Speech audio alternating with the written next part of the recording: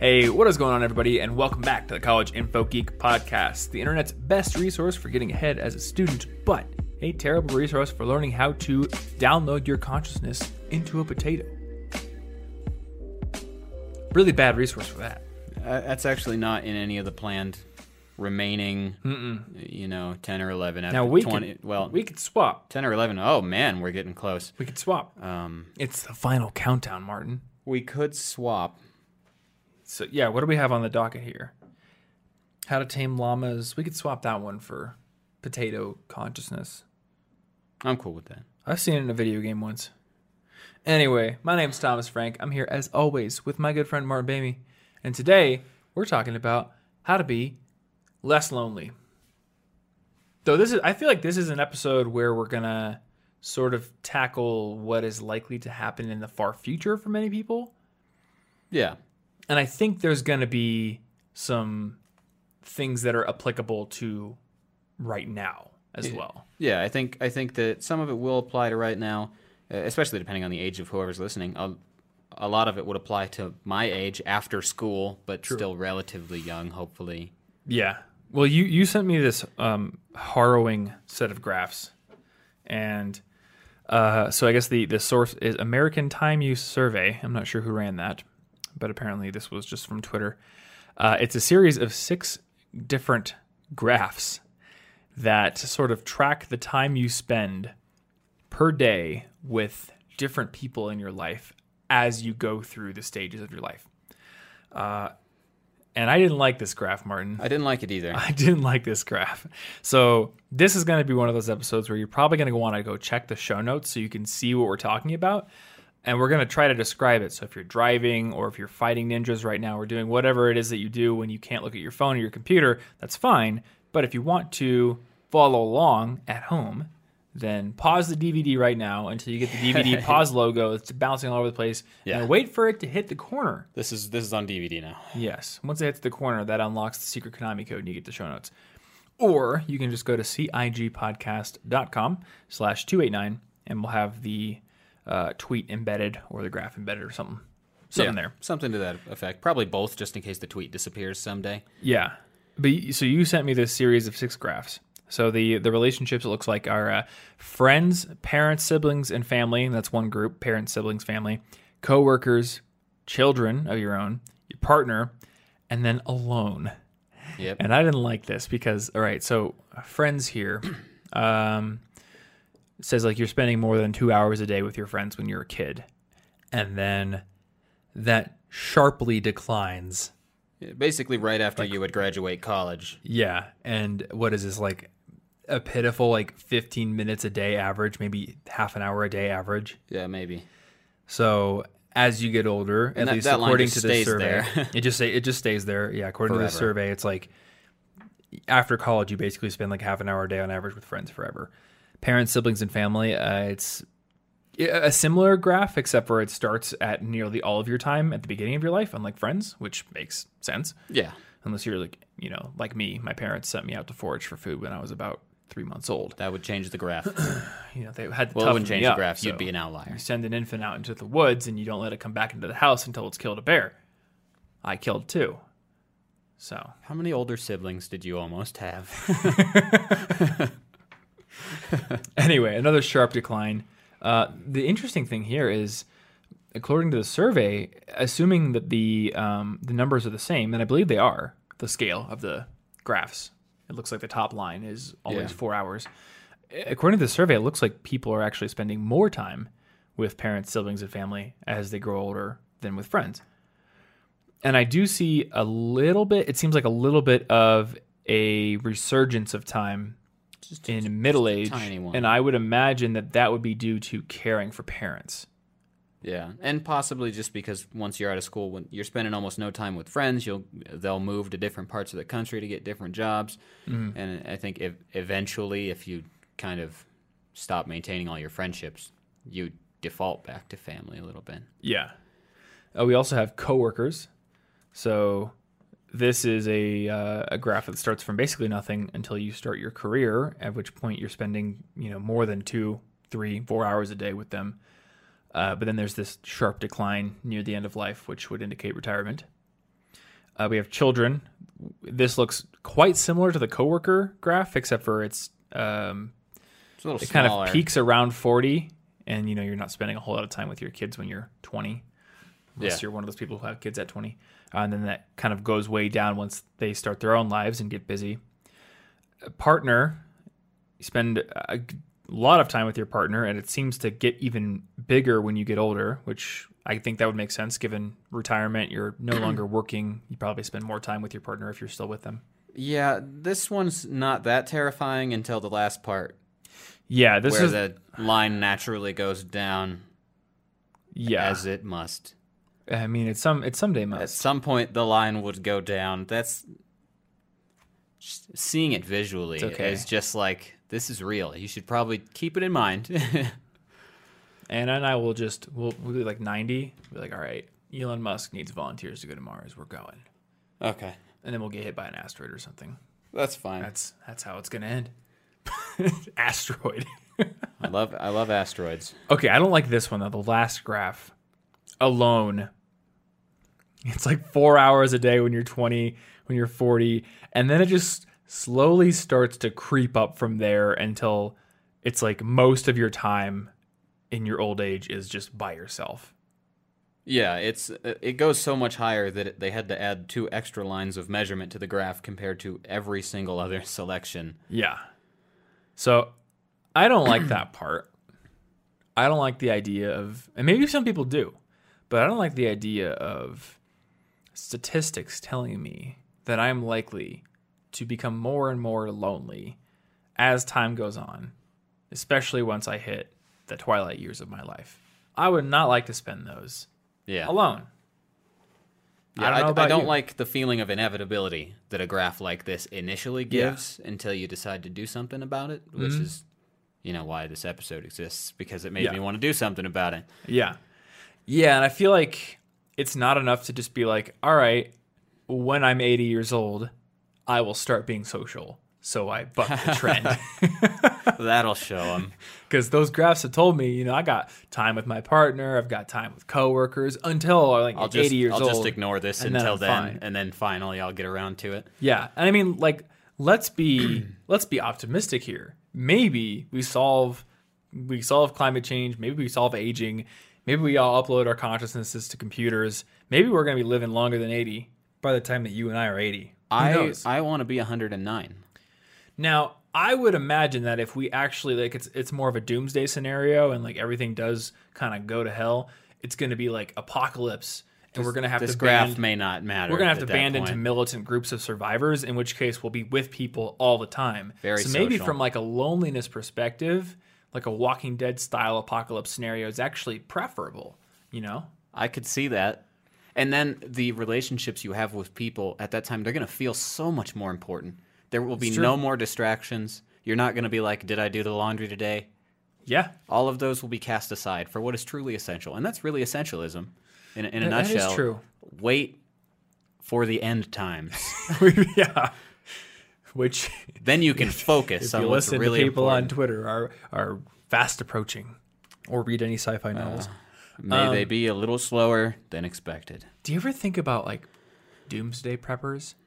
I don't know like the specific, like anybody in specific. I don't know anybody. Just like the I don't know idea. any, and I'm just like, oh yeah, Bob. Like, okay, so here's my thinking on the specific type of doomsday prepper who wants to be, like, solitary and just, like, builds a bunker. That never sounds fun to me. I don't think I want. Oh, to it doesn't sound fun either. I mean, much it's like longer. it's very I Am Legend, but I feel like if it's like a doomsday scenario where, like, a fair amount of people are still around, then it's gonna be very Walking Dead, where there's gonna be, like, some strong leaders who emerge, and whether by hook or crook, they're going to form new societies where they rule with an iron fist. And I feel like anybody who's trying to go it alone is just gonna have to hope they don't get found. Yeah, that's probably true. Like, Don't install a doorbell. yeah, you can You're prep a just gonna- lot, but I don't think you can prep to deal with, like, a hostile force of 20 or 30 people coming to raid your bunker. So I don't know, man. Yeah, groups are probably better. All I'm saying is I have to become the governor. I don't want to become the governor, but I'm going to become, like, I don't know, the president or something. Okay. The president of, like, New America. That's fine. Yeah. Anyway, how do we start to build the habit of being more social so we have those habits in place and maybe have support networks in place that will outlast... I'm trying to find the way to word this that isn't, like, super sad. But, like, outlast the typical relationships that a typical lifetime has. I guess this episode is just going to be dwelling on things that happen near the end of life, so it may end up being sad anyway. I don't know. Yeah, well, if it's a thought that can be addressed right now to make it better, then one mustn't simply avoid the sadness for now. That's true.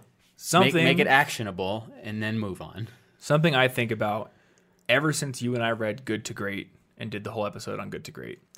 One of the principles in that book was that great leaders, they turn over rocks and look at all the squiggly stuff underneath, which is a metaphor for not ignoring the potential problems in your business. Yeah. And I apply that to life. So, you know, some people would be afraid to look at their bank account because they aren't going to like what they see there. The great leader would not be afraid to look at it. They would look at it anyway. And if the news is bad, they deal with it. Yeah, and if you don't want to think about it, like, deal with it first, then you can ignore it. Mm-hmm. Get something in place. And then, like maybe to some people this graph doesn't look too terrible because you've got your partner there for most of it, Yeah. if you have one, and you lose contact with friends, family, and children easily. Mm-hmm. But that's not enough for me because the thing that stands out to me most from Kurt Vonnegut's graduation speeches that he gave in the book, If This Isn't Nice, What Is? Just a collection of the speeches. But he's just talking about how we're really lonely because we don't have enough friends and relatives. We're supposed to be in large communities. That's what we're used to. Mm-hmm. And then eventually we come up with this idea that one person, our chosen partner or whatever, can be a whole society. And that just isn't going to work. That's not enough for, like, Ashley and I can't possibly give every single part of human interaction to each other. Yeah. We don't have the right experiences. So Vonnegut recommended that everybody joins all sorts of organizations, no matter how ridiculous, simply to get more people in their lives. And it doesn't even matter much if all the other members are morons. Quantities are more important. And I just that part of the speeches that stood out to me. I won't forget that. Just because he's also referencing that's why he thinks a lot of marriages don't work, because we try to force the pressures of an entire human society onto one person. Yeah, and I feel like even if you don't do it outwardly, like, your partner may begin to feel it. And I mean, you may begin to feel it as well. Yeah. Like, it can creep up on you over time. And I don't even think it's like a conscious thing. Like, you know what? I have my wife now. I'm not going to talk to anybody. Like, they're the person. I don't think anybody consciously decides that. But it's another thing that just happens through habit and routine. Yeah. You all go to work, you come home, there's dishes to do, there's stuff to clean up, you're tired, you end up just spending the time with one person, and then the weekend comes around, and like we've talked about in many other episodes, nobody calls to invite you because everyone is hoping that someone else in their life will be that person who's active and plans things. And when everyone else is hoping that someone else will do that, no one does it. So we fall into these default patterns where we have fewer and fewer and fewer people in our life, often culminating in just one. Yeah. So anyway, I personally find it obvious that I want to be an outlier on this graph, and hopefully, yes. I guess if you don't want to be an outlier, feel free to listen anyway, and then maybe you'll change your mind. But I could just play video games, man, when I'm retired. I'm going to go through this episode assuming that most people want to be an outlier. Yeah. And I think it's important to understand that we're talking about averages here. So you might just luck into being an outlier without even trying. Oh, that's always true. But that's a you thing. Like, realize there's how many people listening to this podcast? Like 20,000, 30,000. So without some action, the average is going to be the average, right? Yeah. Assuming that this study actually used I think the best way fair is just to representative assume- sample and had a good sample size, then, in aggregate, the audience of this podcast listening can assume that on average they will fall along the same lines. Yeah, and like the lines are pretty intuitive. Like looking at them, they clearly follow the patterns I already assumed about life. Yeah. And just never laid out in such a real way. Yeah. But I want to focus on now. Yeah, so Because let's the do habits we cool build stuff now, that they fixes propagate it. into our later years. Immediately the first thing that came to my mind, and this is something that would easily apply to, being older, being retired, is that you can volunteer. Oh yeah, yeah. That's a great Whatever way to do it. age you are, if you have time, and you're like, oh, well, people don't want to hang out with me, people don't want to be friends with me, people want you to volunteer. And I mean, you have experience with it, I have experience with it, and I think love that from experience. both of our experiences, you show up, and you show up to help and do a job, not necessarily to make friends. And it's not like the people who are also working there are going to be like instant friends with you because you showed up. But over time, it often happens anyway, or at least you build better relationships with those people. Yeah, Yeah. Volunteering was one of the best decisions I made that year. Mm-hmm. I think it was much more fulfilling than I thought it would be. And you were teaching English to refugees, right? Yeah, Okay. And in my case, I've like run sound at churches. I've gone in like winterized homes. One time, actually in college, so I'm just gonna get into this. One time in college, I felt like my life was empty for a while. So, and I'm not a particularly religious person anymore. But in college, having grown up very religious and then kind of becoming like a little more casual about it in high school, I got to a point where I felt very lonely, and I thought, the way I will solve this is by going all in and joining everything at the church. So I volunteered for like everything I could think of, including, and this was like the most boring thing, but just going around town cleaning apartments at like low-income housing. And because I was doing it with other people who were also really positive and who were there because they wanted to help and they had a good mindset, it was actually fun. Like, cleaning apartments isn't fun on its own. Like, I'm not gonna choose to go dust blinds in like a musty apartment on a Saturday because that in itself is fun. But the fact that I was going to do something helpful with a group of people who were all positive, had the right mindset, and then we all would go out afterwards, like, that was actually fun. That was fulfilling. Yeah. That actually sounds like a lot of jobs that my family members have had, that friends have had, where it's like, I hate this job, but I love the people. It's always the team is like, I'll feel bad leaving those people. Yeah. But not the work itself. It doesn't matter. So volunteering automatically gets you into a position. You don't need to be like, I'm hoping to get hired here because I'm really lonely, which is not necessarily a great resume line. Probably not. But but the volunteer positions won't matter, and they'll help you feel useful, which is very valuable. And I think that, banding together with a common mission is actually, I wouldn't say it's one of the necessary ingredients for forming good bonds with people, but it's a very powerful one. Yeah. And when it's not there, I think it's harder to form those bonds because everyone's got their business, right? And if you're just like, well, I need to build a relationship with this person just out of pure friendship, like you might be able to, but there's nothing kind of like pulling you together through any kind of obligation. So it requires good planning and self-discipline on both parties' parts.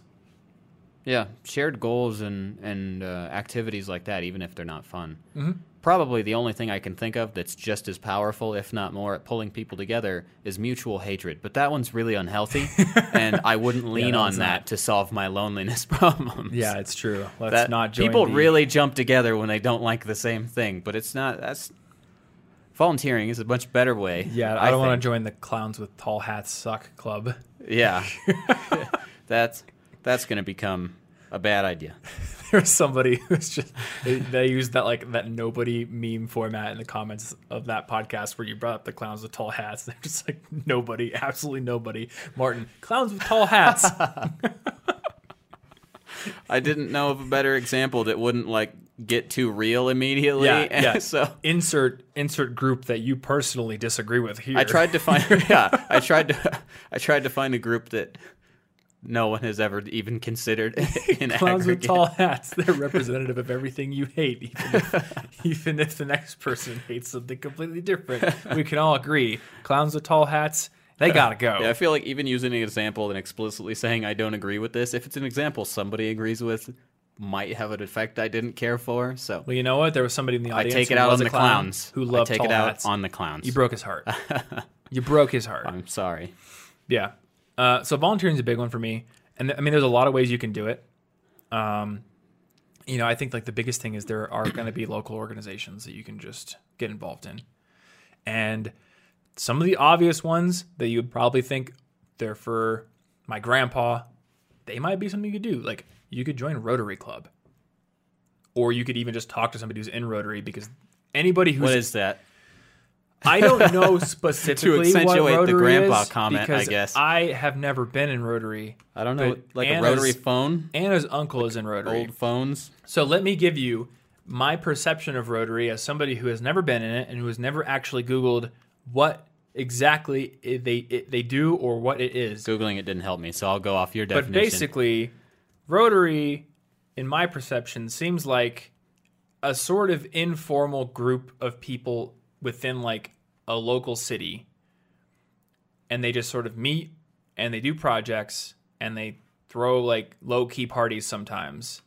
And I think they somehow like sometimes give out awards. The award part I'm taking from the movie Catch Me If You Can, because Leonardo DiCaprio's character, his dad, gets an award from the Rotary Society in the beginning of the movie.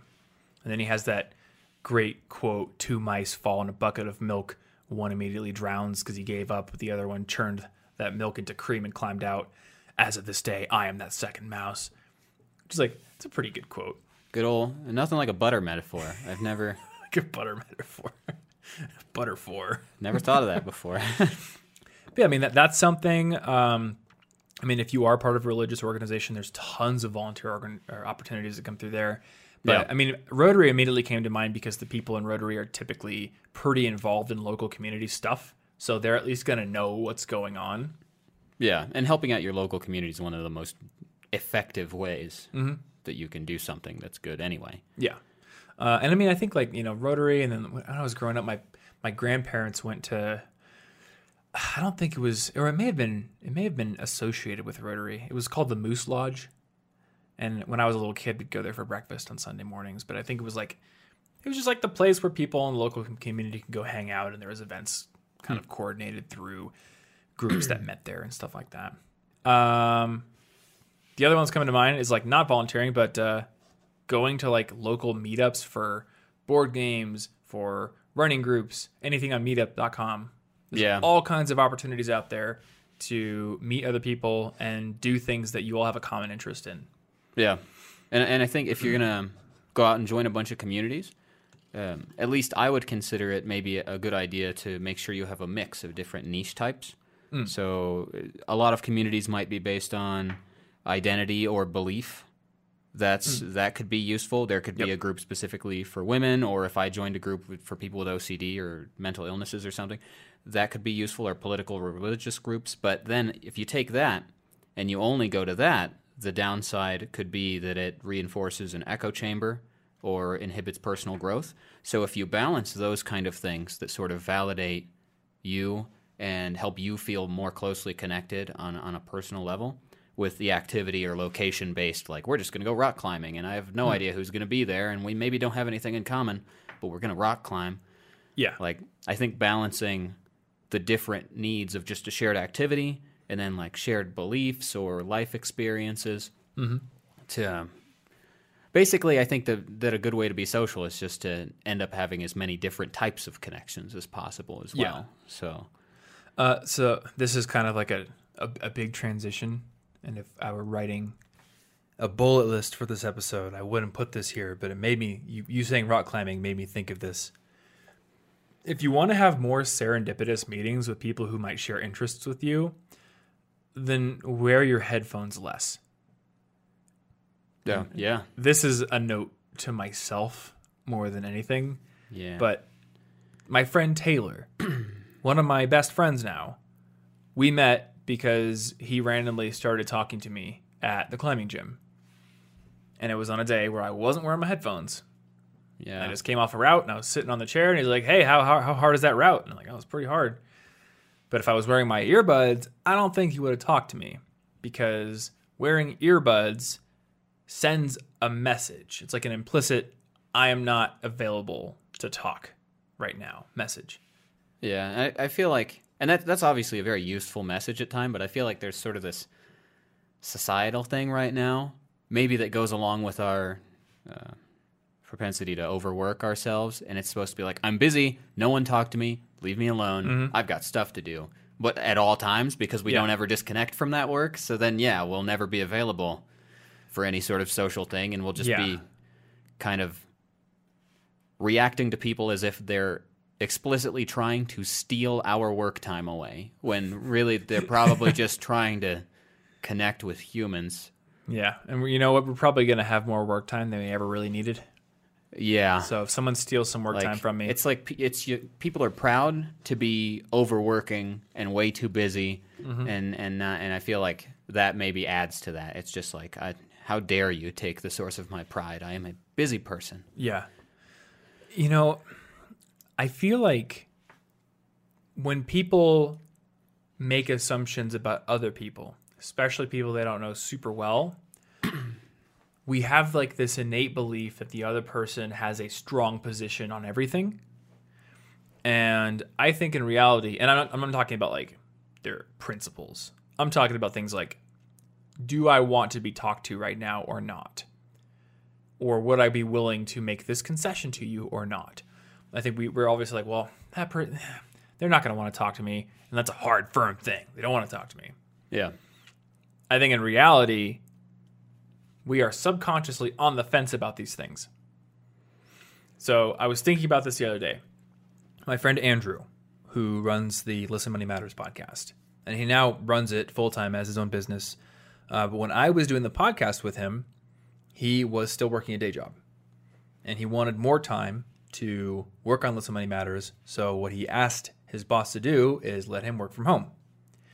And the boss's initial answer was, no, we like the community that we have here. We think the in-office, atmosphere we've built is useful, so we're going to deny this.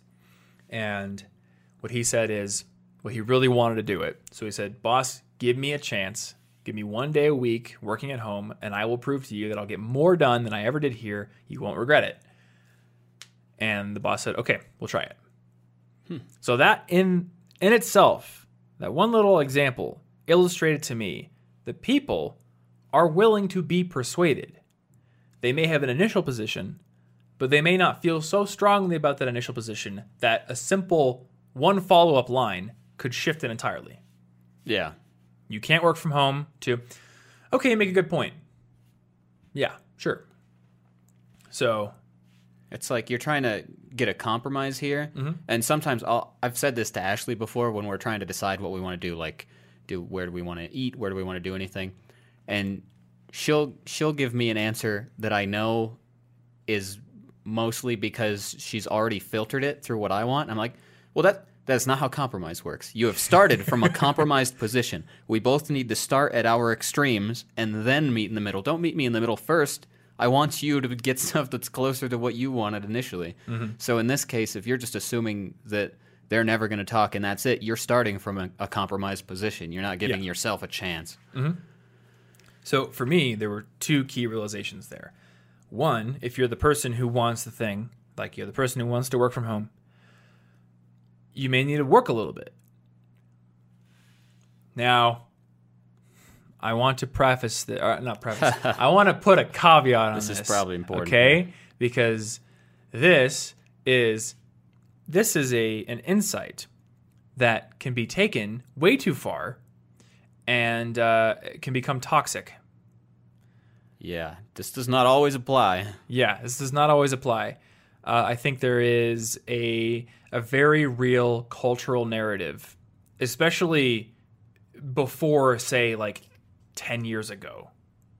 There's a very real pervading cultural narrative that if you want someone to go out with you, you just have to be persistent until you eventually win them over.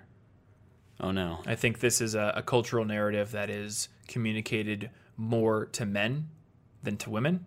There are a lot of those movies where it's like the weird dude never gives up, and eventually he wins the heart of whomever through sheer annoyance. Yeah. That's not good in real life.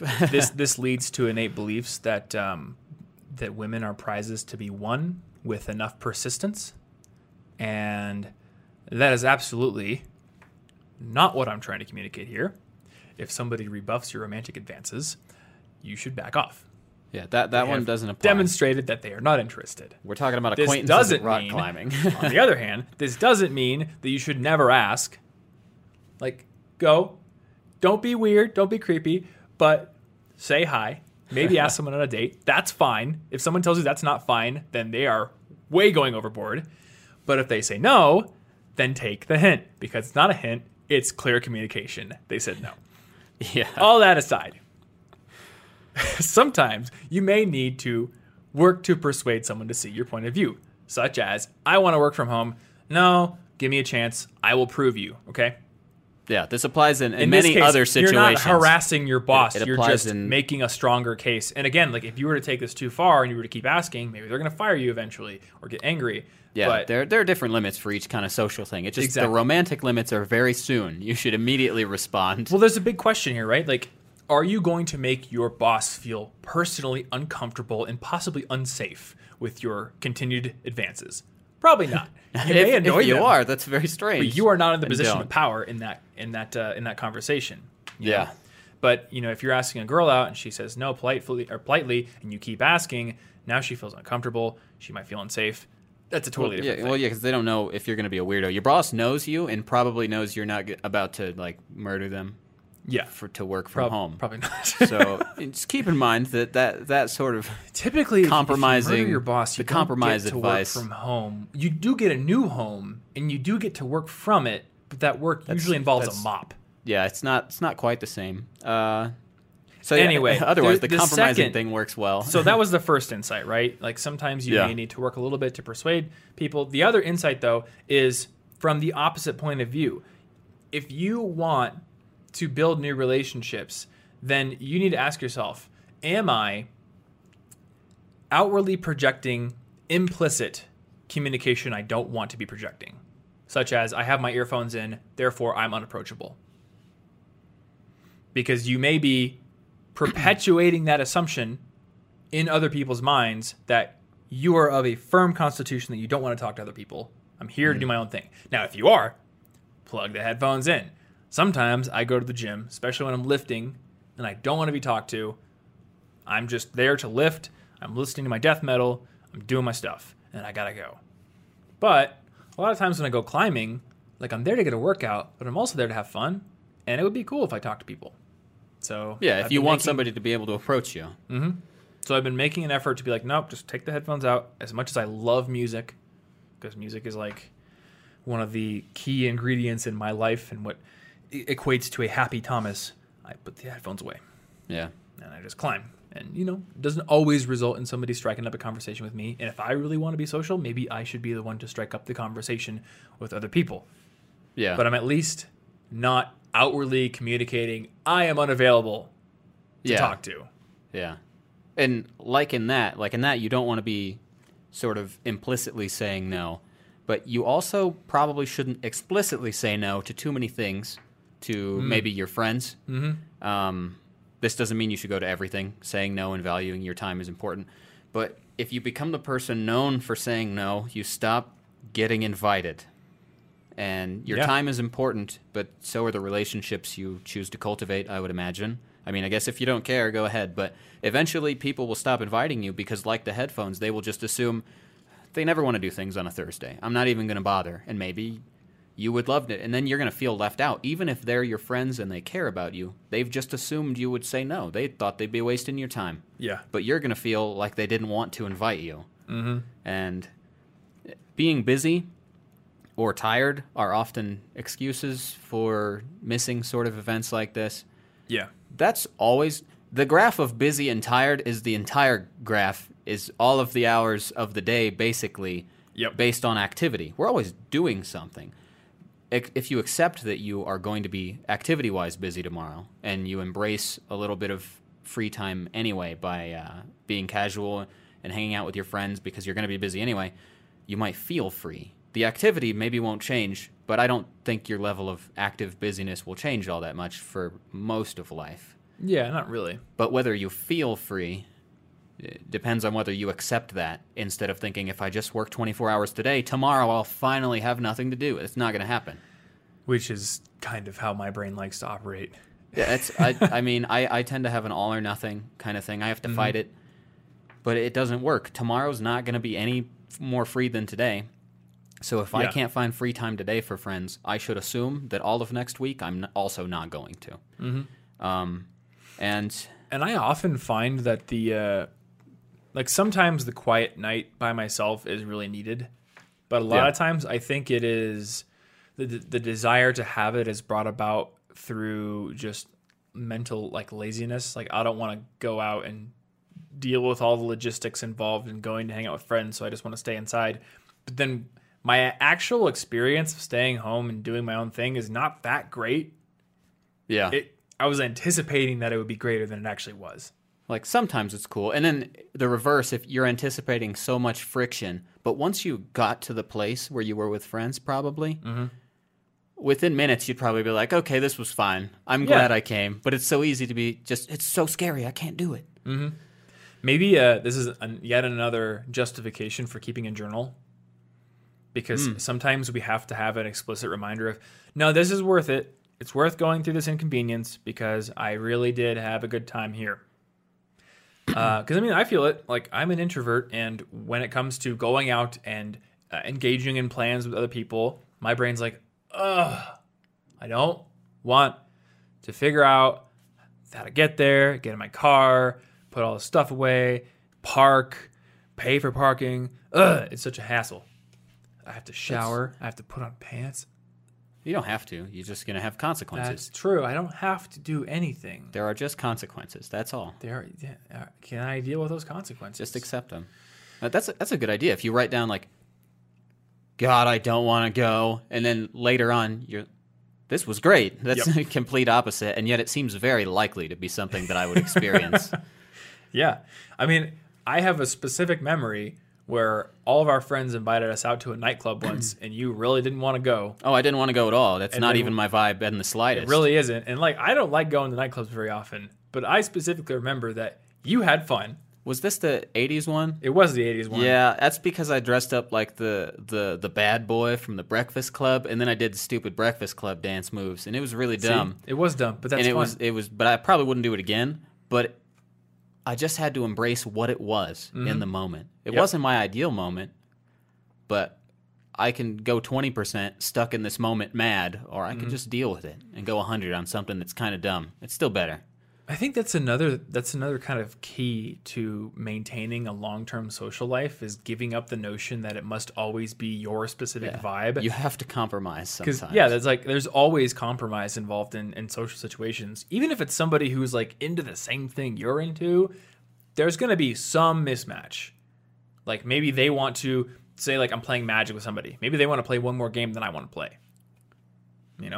Maybe sometimes I'm like, nah, I'm good. I'm going to go. And maybe sometimes I stick it out for the last game. Yeah. Because to be social is to give up my exact wants sometimes. Well, and that even applies literally today. I could see during certain times of my life, if I wasn't feeling good about myself, the amount of snow outside right now would make me really question going to any birthday events. But everybody came to mine. And it would be a very bad social signal for me not to return that, even if it's inconvenient. Yeah, that's true. And I just got to think, what signal am I sending? Not, do I have a valid excuse? That's not what's important. It's what am I sending? What am I telling people about their importance to me? Yeah, what do we owe to the people in our lives? And not in terms of money, but we owe them respect. I think we owe the people in our lives time. And not I feel like this is implying an obligation that's going to be unpleasant to fulfill, but I don't think we have to interpret it that way. No, It's just like people have given us their attention. They've given us love. They've given us time. Like we owe that to them as well. yeah. If we care about them. Yeah, I don't resent that obligation. It was created out of something that started good. Mm-hmm. It's a good obligation. And then I suppose this is really applicable here, so I will say it quickly. Otherwise, it'll be weird. But also, this applies to like family and stuff too. Don't like skip holidays to be convenient just because you're barely busy, or because something happens, or because you're scared of planes still. I missed my Christmas in 2018. December 25th is also my stepfather's birthday, and I lost him last year. So I missed his last Christmas and birthday, and it feels pretty damn terrible anytime I accept that that's true. And I just feel like if I had just pushed a little harder, I could have found something that would have let me go anyway.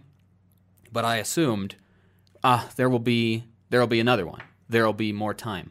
Yeah. So, I mean, we have to get through these inconveniences because at some point you're going to have your last Christmas, your last birthday, your last hangout playing DDR, and you won't know it, probably. So the little inconveniences, you really, really need to fight them. Yeah. It's not worth it. And I don't want to stay on that topic for too long. So I do want to mention something on that. Oh, I'm fine. Because I'm fine. I just can't keep talking myself at the moment. We have a large audience, so I do want to say something that I believe about family. I believe there is a higher threshold of effort you should put in to improve and maintain a familial relationship. And I don't know if that higher threshold versus friends is just a result of like my chemical and DNA like feelings, but I feel that is true.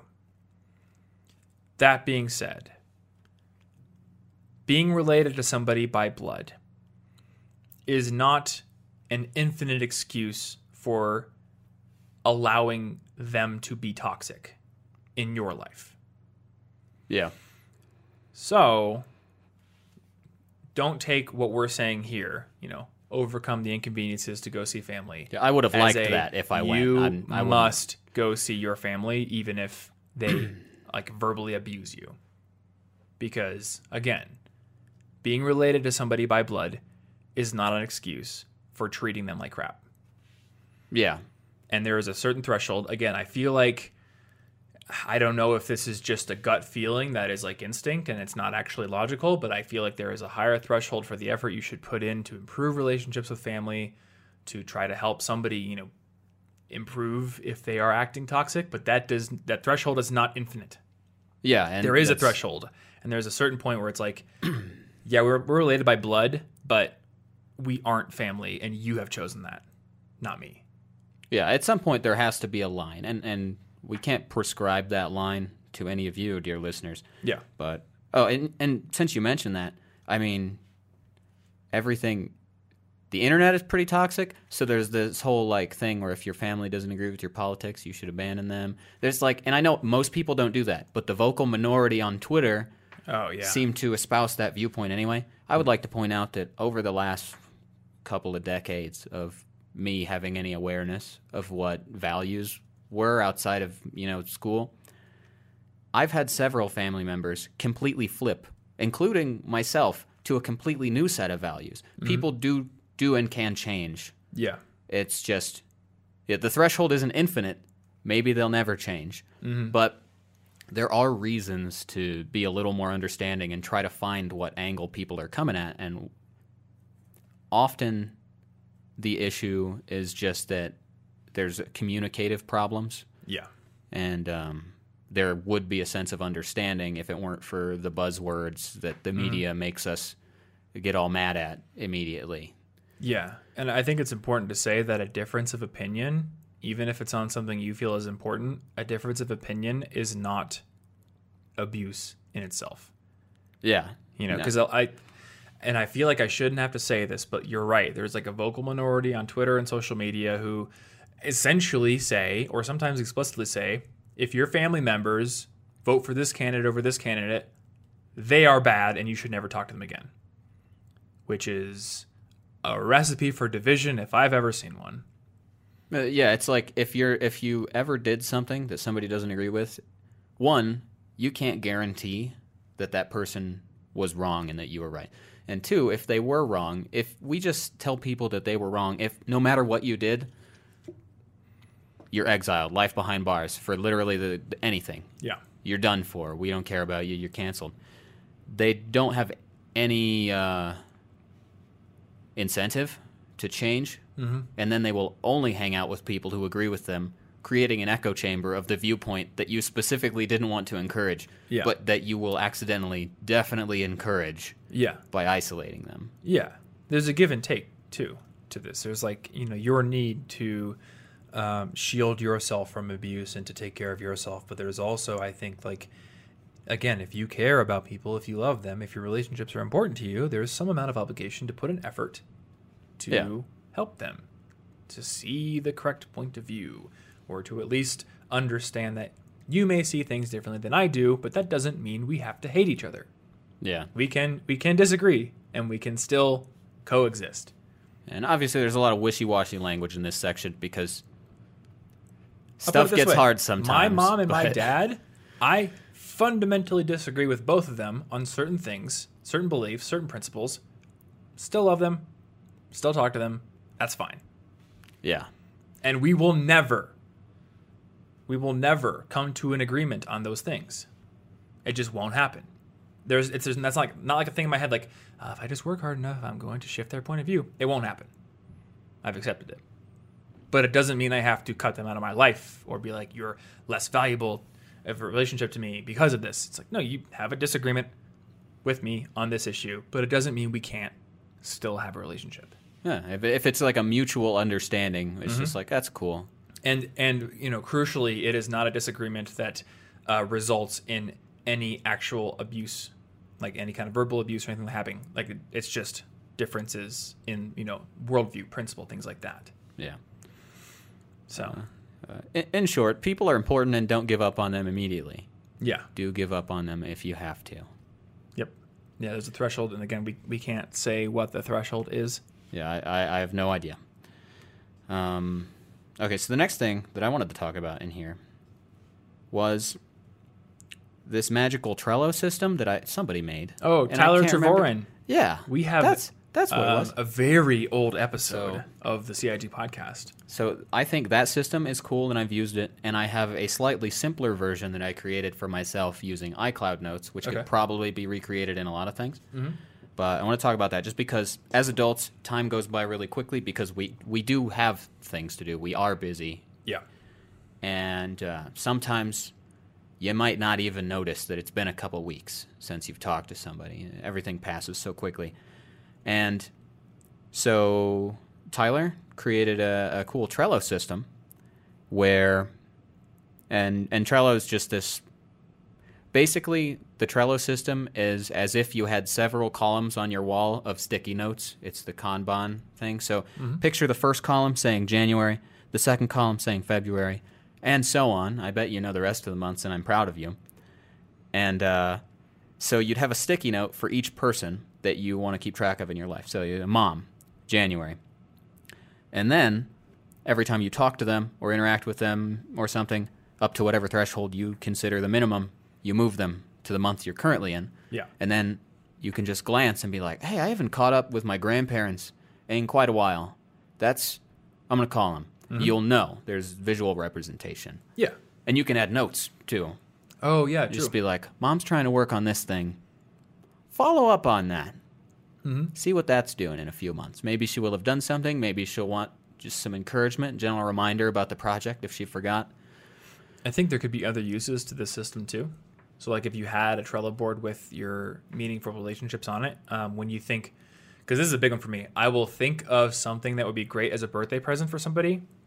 And I'll say, I'll remember that when their birthday comes up. And then their birthday starts to come around, and I have no clue what I was going to get them. So if you had that kind of a thing, you could just go into their card and be like, oh, hey, this person really mentioned that they wanted to play Star Realms. That is great. I'm going to buy them Star Realms for their birthday. I'm going to consider that on my iCloud version. Yeah. I didn't Be a cool consider thing. using that for those kind of reminders. Now, Because if I were to try to go find their birthday on my Google Calendar, like I have them on my calendar for like, a I don't- reason. I I don't don't- know their birthdays every single time. Like I know your birthday, but I don't know I don't know. Well, now I know Taylor's birthday because it's I feel like today. But I know a bunch, but I don't click into my Google Calendar events. yeah, I same. would be like, oh yeah, that's coming up. I remember that. Why would I click into it? I'd have to assume that I had listed something there. But this, it seems like if you used it, it would be semi-frequently if you were Yeah. keeping up, so you would have it. And Trello does have a calendar view, so you could even put their birthday on it, and you could use that as a Oh, birthday yeah. calendar. But I like to put people's birthdays on my Google Calendar because then I will get an email. Yeah, the I week have before. I have everybody in there. I specifically like it because I wanted to get away from needing, like, I basically remember probably 85% of the birthdays on my calendar, and I can just text them. Or, like it used to be just everybody comments on your Facebook wall because Facebook told them to do it. Yeah. And I'm just like, what? I told me to do it. I thought it was important enough specifically to list your birthday on my calendar. Yeah. Zuckerberg didn't want me to send you this. Yep. He didn't want it to happen. And I did it anyway. He specifically didn't want me to say happy birthday. Yeah. Only a Facebook poke. And then, so my iCloud Note version is a little simpler. And basically, all I've got is a little folder on the side called Social Tracker with a note inside with a name for each person. And every time I talk to them, I can either add a note or I just put in a space and then backspace it. And since it was most recently edited, it automatically drags them to the top. So I don't know when the last time necessarily. Well, actually, no, it would tell me when I edited it. Well, there you go. So that's what I do because it's super easy and I can do it in like 4 seconds on my phone. Well, there you go. Sweet. Also, I would just like to mention that I think you've mentioned this before, but from a no systems point of view, if you happen to just think of somebody you know, send them a random text, Yeah. even if it's something stupid. Yeah, I've definitely done that. I've just like texted them their name in all caps. I have nothing to say, but I kind of wanted to talk to them.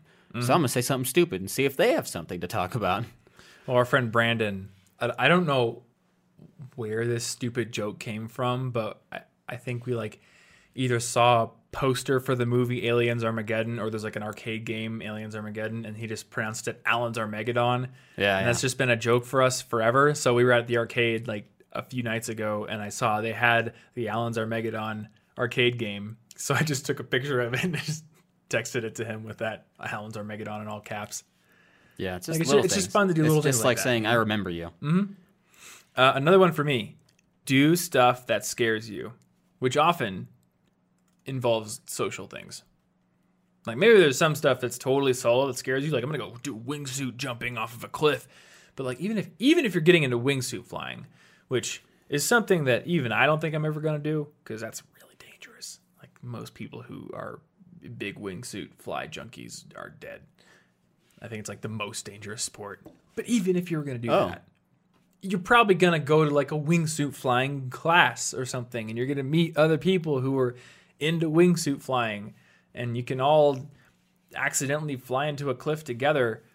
But anything like, for me, the big one that I think of is I wanted to learn how to sing. I was so scared to take vocal lessons, but I just buckled down and took them. And even before the first one, I was like waiting outside the door, and I think my vocal teacher was 5 minutes late. And I was like 99% of the way to being like, well, he's late. I don't want to do it. And just walking away. And I'm very glad I didn't. Because now I've been taking lessons for over a year. Not only have I improved as a singer more than I ever thought I would be able to. Like I literally thought there was a level I would get to and stop. And I've gone way past that. But I'm now good friends with my vocal teacher. We go to movies together sometimes. And my vocal school does like these jam nights where you can just show up on a Wednesday night in the practice room. A bunch of other students will show up. Some of the teachers show up. And you just jam for 2 hours. That's cool. Just be like, what song do you want to sing? I want to sing that one Do like song. barbershop quartet stuff? Yeah, it's like, something like that. Maybe you all put on leather jackets and start snapping your fingers? Yeah. I actually found it really interesting because, as a musician who just makes stuff up, I'm not very used to learning songs. So I figured, oh, it must take a long time to learn songs.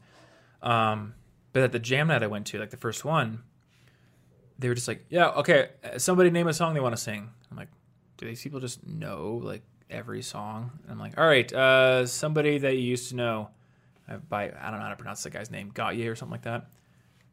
Got him. Got him. It's not got him. I think that's it. I think that's it. It's got him. And so they pull it up on the laptop, and they're like, all right, okay, so that's like and I'm just making up chords right now because I don't know. Like, oh, it's like a D. Okay, let's go into like an F sharp. And they just figure it out. And they're not playing the specific, like, perfect melody, but they figure out the chord progression in 10 seconds, figure out the sections of the song, and then play it adequately enough that I could sing it.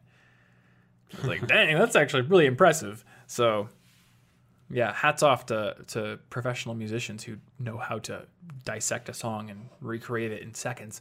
Hear that, clowns? Tall hats off. Tall hats off. Take them off. and then put them in the shredder. Out of Get respect. rid of the hats. We don't like them. But yeah, go do things that scare you, because a lot of times they will result in you meeting a group of people who are into that thing. Yeah. And now you've met people who could potentially become friends who want to do the thing you want to do. Yeah, and you will desensitize yourself slowly to at least a portion of the anxiety that comes along with doing something Yeah. like that. And if you're anything like me, you are at the same time desensitizing yourself to meeting new people, because, again, introvert, meeting people is uncomfortable. People are good at getting used to things, so if you just kind of struggle through many things in life, you'll just get used to them, and they won't feel that bad anymore. So, like, I know that if I try to join a bunch of new meetups, I'm going to struggle for the first several times. But after that, it'll just feel normal. Yeah. So another small point I have in here is to make the most of small talk. You can take the situations where you might have frequent small talk with the same people and slowly build up a little bit of a real connection. Mm-hmm. So I have the same hairstylist every time. I could have a different one every time.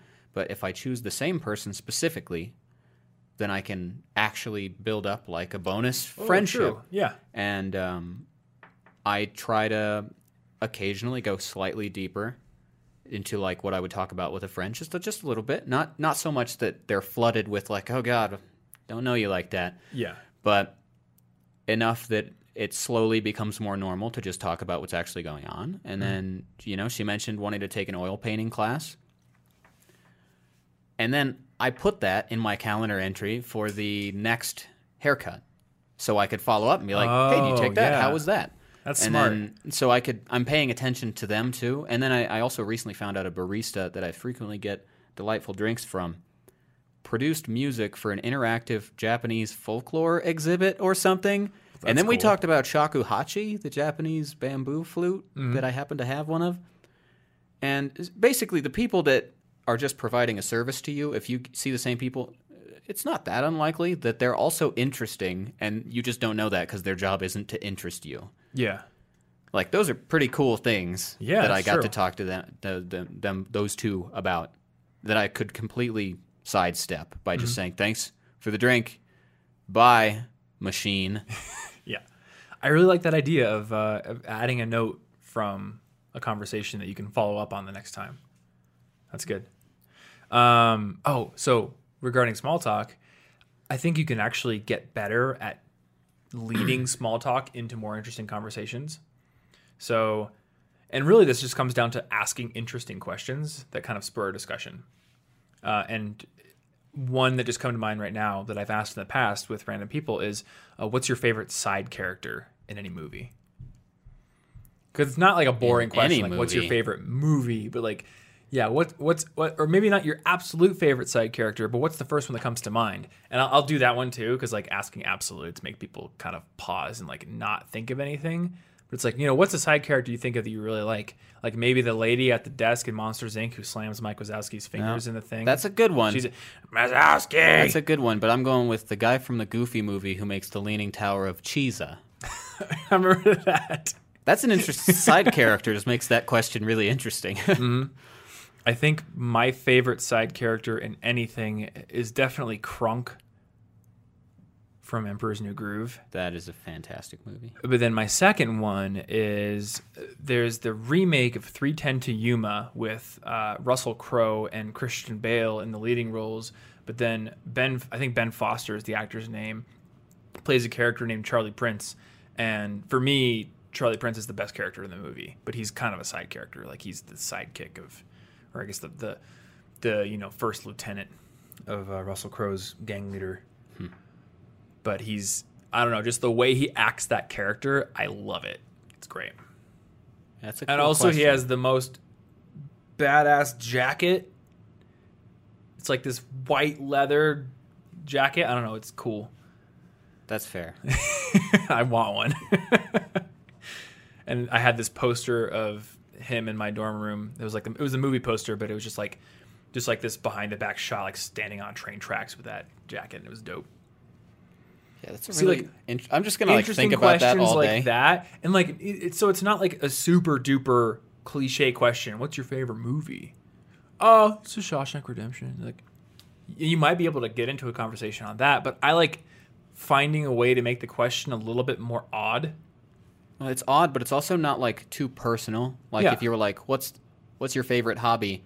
What if my favorite hobby is super weird and I don't want to tell a stranger about it It's necessarily? making tall hats for clowns. I'm my worst enemy. Yeah, I'm the silly haberdasher.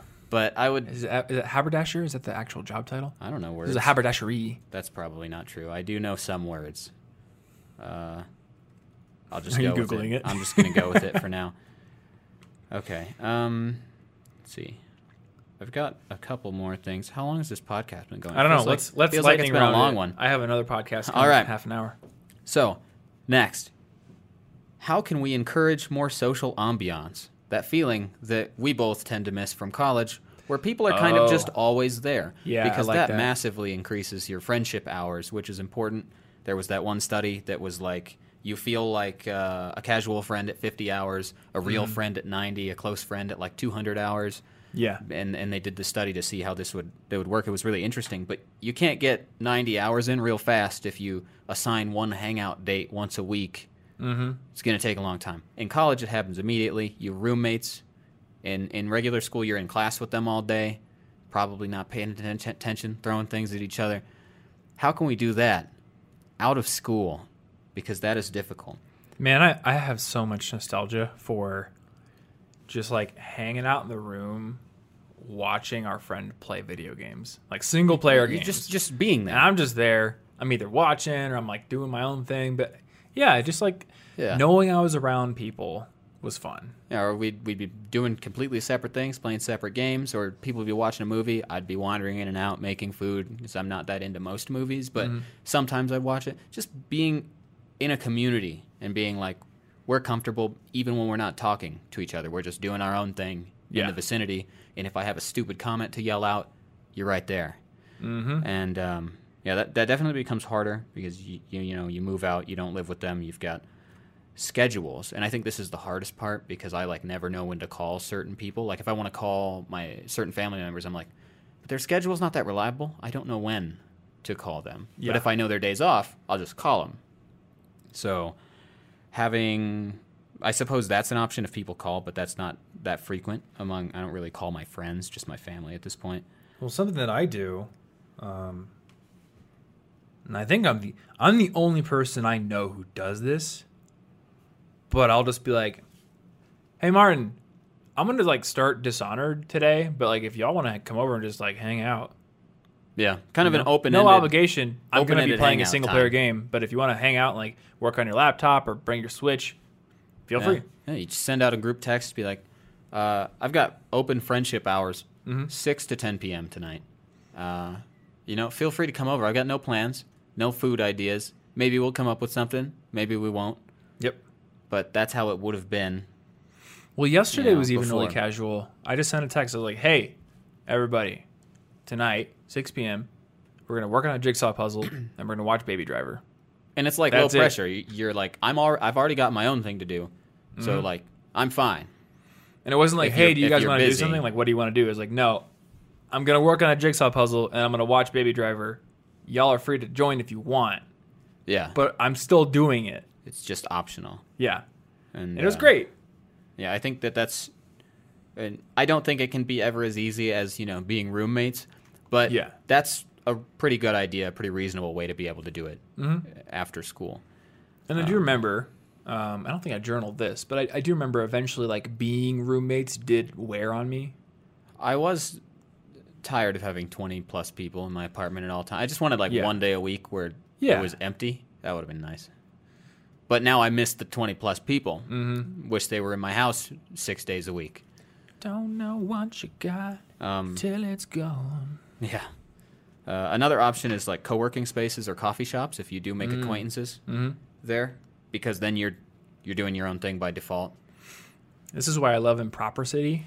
So Improper City is this place in Denver that is, imagine a really, really, really big coffee shop put in like a warehousey space.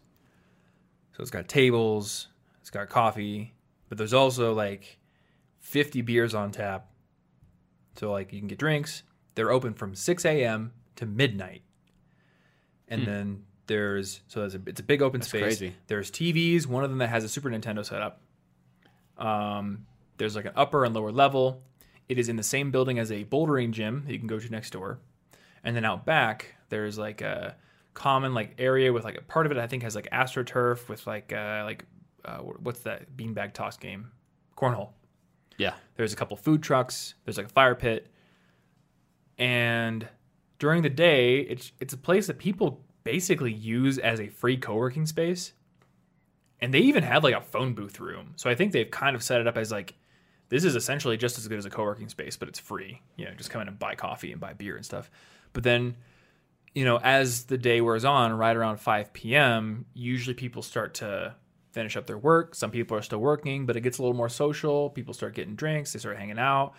It's like a place that just encourages social interaction. Yeah, that's and I really like it. It doesn't. And so there's this theory. I read this history of Starbucks. I forget the guy who wrote it. He's from Portland, though, as you would expect for a history of a coffee chain. There's this theory about a coffee shop is a third place. So there's this whole theory about third places. One has their home and their work, and people want and yearn for a third place where they can go feel at ease. It's a place where you don't feel like you need a specific reason to be there. Like if I'm going to Walgreens, I have to have a specific reason to go to Walgreens. Otherwise, I'm going to feel weird. They're going to be like, why is this guy like laying in the middle of the baby wipe aisle, like playing a Nintendo Switch? It's like, I'm looking for a third place, man. Walgreens is not it. So bars, historically, were the third place. It's like, I have home, I have work, I go to the bar, hang out with the buds. And that makes it harder if you're trying to avoid alcohol specifically, which some people want to, and they're like, where am I supposed to hang out? And especially before, coffee shops took off, like back in those days, bars had a certain association, reputation, kind of like feel to them. Not every bar is like that, but I feel like bar culture in like the 80s, you didn't have as many options as we have now with like, chill breweries where there's just like board games and people bring their families. Like, no, it was a little bit of a different vibe. You didn't bring your kids to the bar in most cases back then. And then Starbucks helped to popularize coffee shop culture.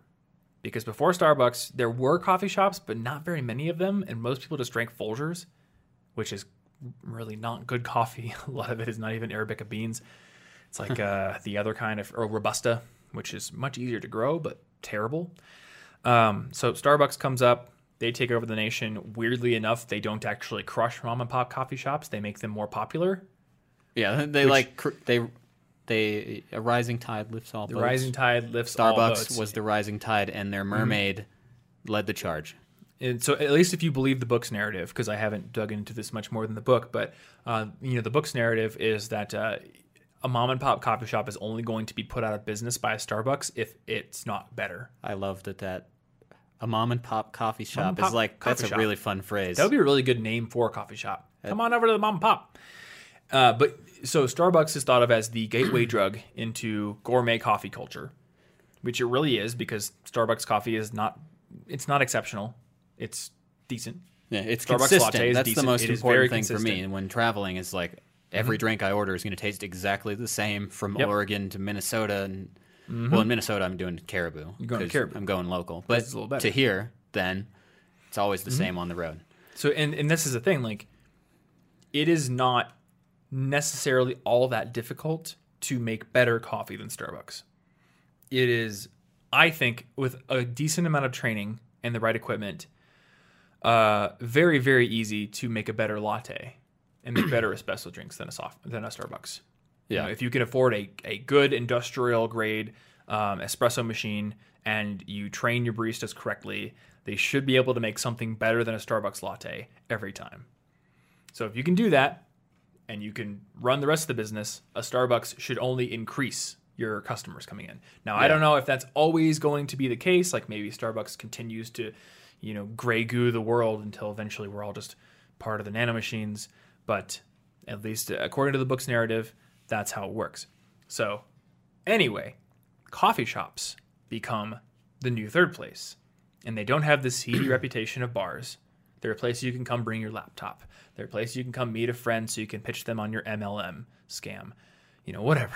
Yeah, and it's like a more comfortable place to pitch an MLM. It's a more comfortable place to talk to people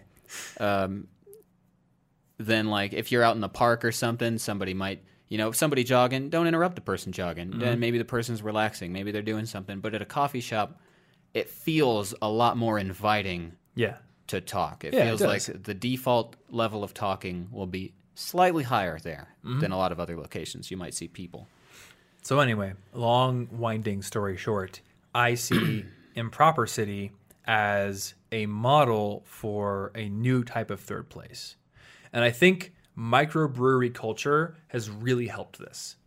Because again, bars, seedy reputation. I'm not saying this of all bars, but it's just, it's a reputational thing. They got seeds there. But breweries do not have a seedy reputation.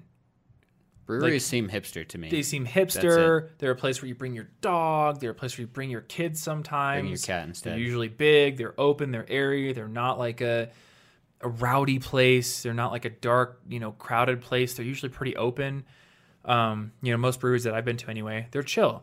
And I feel like Improper City's like, all right, well, let's take that. Let's take coffee shop. Let's merge it together and let's add extra elements. Let's do food trucks. Let's do, games. And it's just a place to hang out. And I would love to see more places like that start to crop up. Yeah, that seems like a really good idea. I don't really have a third place right now, I don't think. I don't go anywhere. And then having that I'm either working or at home managing chores. Everywhere you go, in those situations, there's going to be some sort of obligation hanging over your head. So Well, you don't even have a second place. I have one place. It's my living room. That's also my Yeah. office. So perhaps you need a second place. Maybe I do. And then I'll get a third one and a fourth one. Yeah, I think, we humans need to oscillate between different states. I different was way places, happier all in these things. college walking between buildings every Oh, hour. I loved it. I love being in different locations, and then Yeah. I remember the day better because each location feels like a distinct point in time. Yeah. And if I stay in one room, even if I experience a full 8 hours, my memory thinks, well, that was just the one time I was there. Mm-hmm. It's like I sorted it by location instead of time. Yeah. It's why I kind of love being near downtown. I don't want to live there. There's a lot of inconveniences. Yeah. But going there, I can pop into one coffee shop, do some work. Then I'm like, all right, I'm going to walk over to this other coffee shop, or I'm going to go run an errand, or I'm going to walk to Whole Foods for lunch. And it brings back a little bit of that feeling of being in college. Because, yeah, I really did love the feeling of just knowing, like, I'm going to be in, like, 6 different buildings today. I just feel like I'm part of this big complex network instead of siloed in one room. Yeah, it's cool. And like the skywalks are fun too. Oh, the Skywalk system in Des Moines is great. I think only Minneapolis has something that can rival it, and Minneapolis is bigger. Theirs is really good too. But either one is just, I don't know. I'm fascinated by complex networks of tunnels. I don't know why. I wish we had one. It's just here. like a They're weird so thing. Cool. Yeah, it's only economical to build in a very, very wintry city, and Denver just isn't one. It's fun to build in every city. It's true. It would be fun to build. So- So given infinite money, Don't even make it a full thing. Make it like a rope bridge that Some goes rope bridges between between. that goes between an open I would love open that. wall. I would. That's amazing. I mean, keep maintenance on it. No, it's cooler when there's no maintenance on it. That way, like, it can be like Shrek, Yeah. you know? That would actually be, I would totally love What do you want? bridges connecting buildings What? in a warm city. That'd Don't be do great. this. It'd be so cool. And of course, like, Except for- the rope bridges, they're on the tops of the buildings. It's not like third floor, none of this. No, You would need tops. to pass a law that so the people that want you to sign things or donate things or buy bracelets can't be on the rope bridges Yeah, that can't be there. because Get that's out. not fair. That's cheating. What about, like, musicians, though? You can I walk be past like a a musician. minstrel? They're just like doing their own music-y thing, and then maybe you throw them money if you want. Yeah. If the musician is yelling at you, put money in the case. What if they sing Hear it this like chord? with a nice Do you like melody? it? Put money in the case. I could forget Then that. can That's less annoying to me than I don't feel that guilted. Just be like, they sang. That's fun. They sang their demands for my money. That makes it somehow better. That's fun. No, what I want is zip lines between the buildings. I feel like we could create a bunch of alternatives for. This could be a really cool. Let's build a city. Network of rope bridges. Let's build a city that zip looks like it was lines, built by a 10-year-old. Tarzan style rope and swing things. It's gonna be so fun. Yeah, and of course, like safety nets. Yeah. You know. Okay. Anyway, we're designing cities now. I have one more thing. Okay. In this list, and that is because, to some extent, being alone will happen, and you can't avoid having some alone time. So I had a couple ideas on how to be happier alone. Because you don't have to feel lonely necessarily. Yeah. Feeling lonely is a different thing than just being alone. And so an obvious one, meditation tends to bring me peace and a greater sense of appreciation and joy. And if I'm feeling weirdly appreciative of everything and calm, I don't ever feel lonely. I'm too busy experiencing wonder at the world around me, etc.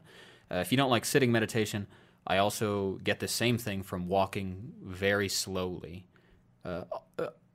ridiculously slowly. I would never do this in a crowd, but I've done it around gardens and parks where like the movements of each foot from heel to toe is so deliberate and smooth that I'm basically not even jostling the rest of my body. I'm not making any sound, basically.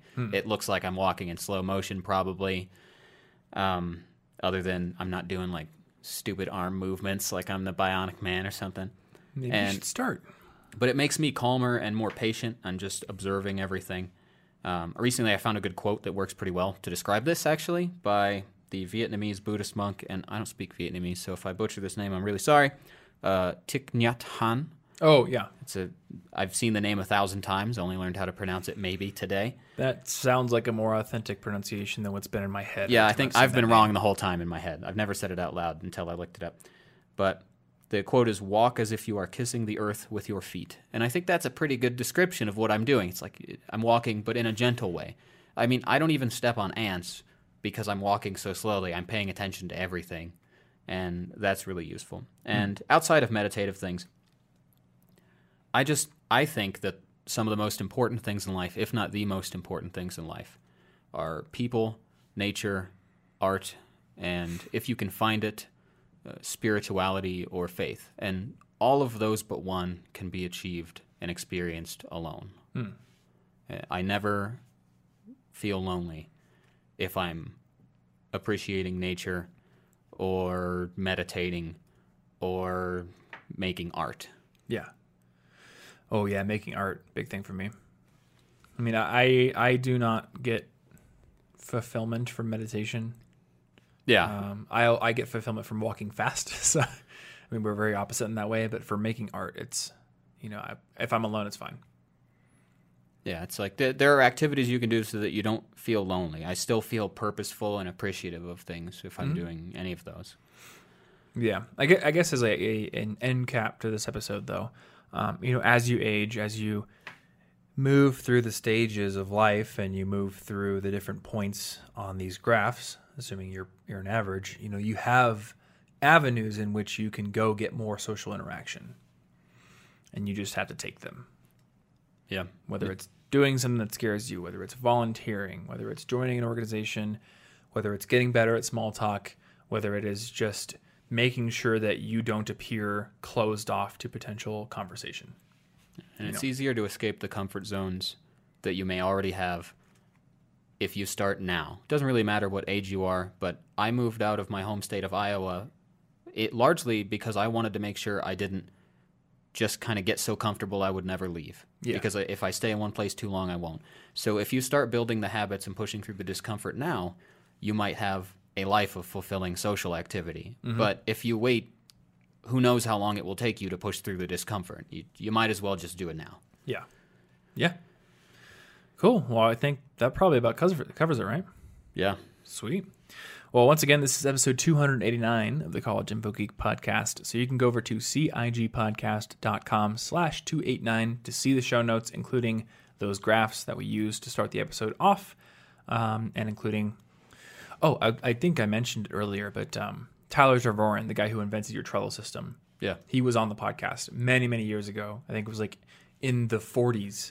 That's why I couldn't find it easily, because I was like, maybe it was a podcast guest. I don't want to scroll through all of these.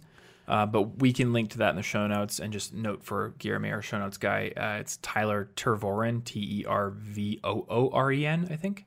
If you search him on the website, the episode should come up, but I think it's like episode 46 or something like that. But yeah, we talk about that system in more detail, and assuming his website is still up, then I think there's a blog post about it, about the Trello system. Boy, if not, I should make a video on it or something. Yeah, I think it's a good It'd be idea a to keep track of. Decent video, actually. Yeah. I may have mentioned it in my friendship video, but I feel like my older videos tended to be very listy, and I'm trying now to make videos that sort of focus in on one thing you can do to deal with one problem, because I think they're a little more impactful that way. Yeah. So, and I think that's going to end up meaning I do videos that branch or that talk about topics I've listed in other videos, but I want to do them in more depth, and make them a bit more impactful. Anyway, collegeinfogeek.com is where you can find lots more tips, tricks, hacks, and things of those nature that people on the internet like to promote. We got tips and tricks. CIG Podcast, you can go to that to find the main podcast page on our website where you can figure out how to subscribe. We are on Apple Podcasts, we are on Google Podcasts, we're on Spotify, YouTube, and basically any other podcast player that you want to use. I personally use Pocket Casts, and I like it a lot, but there are plenty of other ones out there, including free ones. So you can subscribe to make sure you get new episodes when they come out, which at this point is kind of just whenever. We're nearing the end. We got the end of this senioritis, podcast. maybe. We have a little bit of senioritis. Maybe that's what's happening. I think this is a strong Inflammation of the senior. Well, this is coming out on a Monday. I think it's like we're back to Mondays, just like which Mondays, It's just I don't know. It's a surprise. We're like intermittent rewards. We're trying to get you addicted to looking for this podcast. Sometimes it's there. Ooh. Sometimes it's not. Yeah. Keep pressing. Refreshing. Press the button. Give pellet. Where's my pellet? This podcast will taste much better than pellet. mouse food. Who knows, dude? Enjoy. Have you ever tasted a mouse pellet? I've never 'Cause tasted I this haven't. podcast either. I shouldn't have said tasted. Too specific. Maybe you haven't. Okay. I eat sound waves. I eat all kinds of sound waves. If you want to support this podcast, the best way to do it is to simply share it with a friend, let them know that you enjoy it, and maybe share your favorite episode with them so they may become a listener as well. Apple Podcasts also has a rating and review system, so if you want to go give us a 5-star rating, assuming that you believe this podcast is worth 5 stars, then that would be awesome. You could also give us a review as well. Let us know what you think. And if you think this is a 1-star podcast, I would just dial a random number on your phone and tell the person who picks up that you believe it's a 1-star podcast. I think it's the best way to express your disdain. You might get my number. You might get the number. There's a chance. Yeah, exactly. Anyway, thank you so much for hanging out with us as always, and we'll see you in the next episode. Stay cute.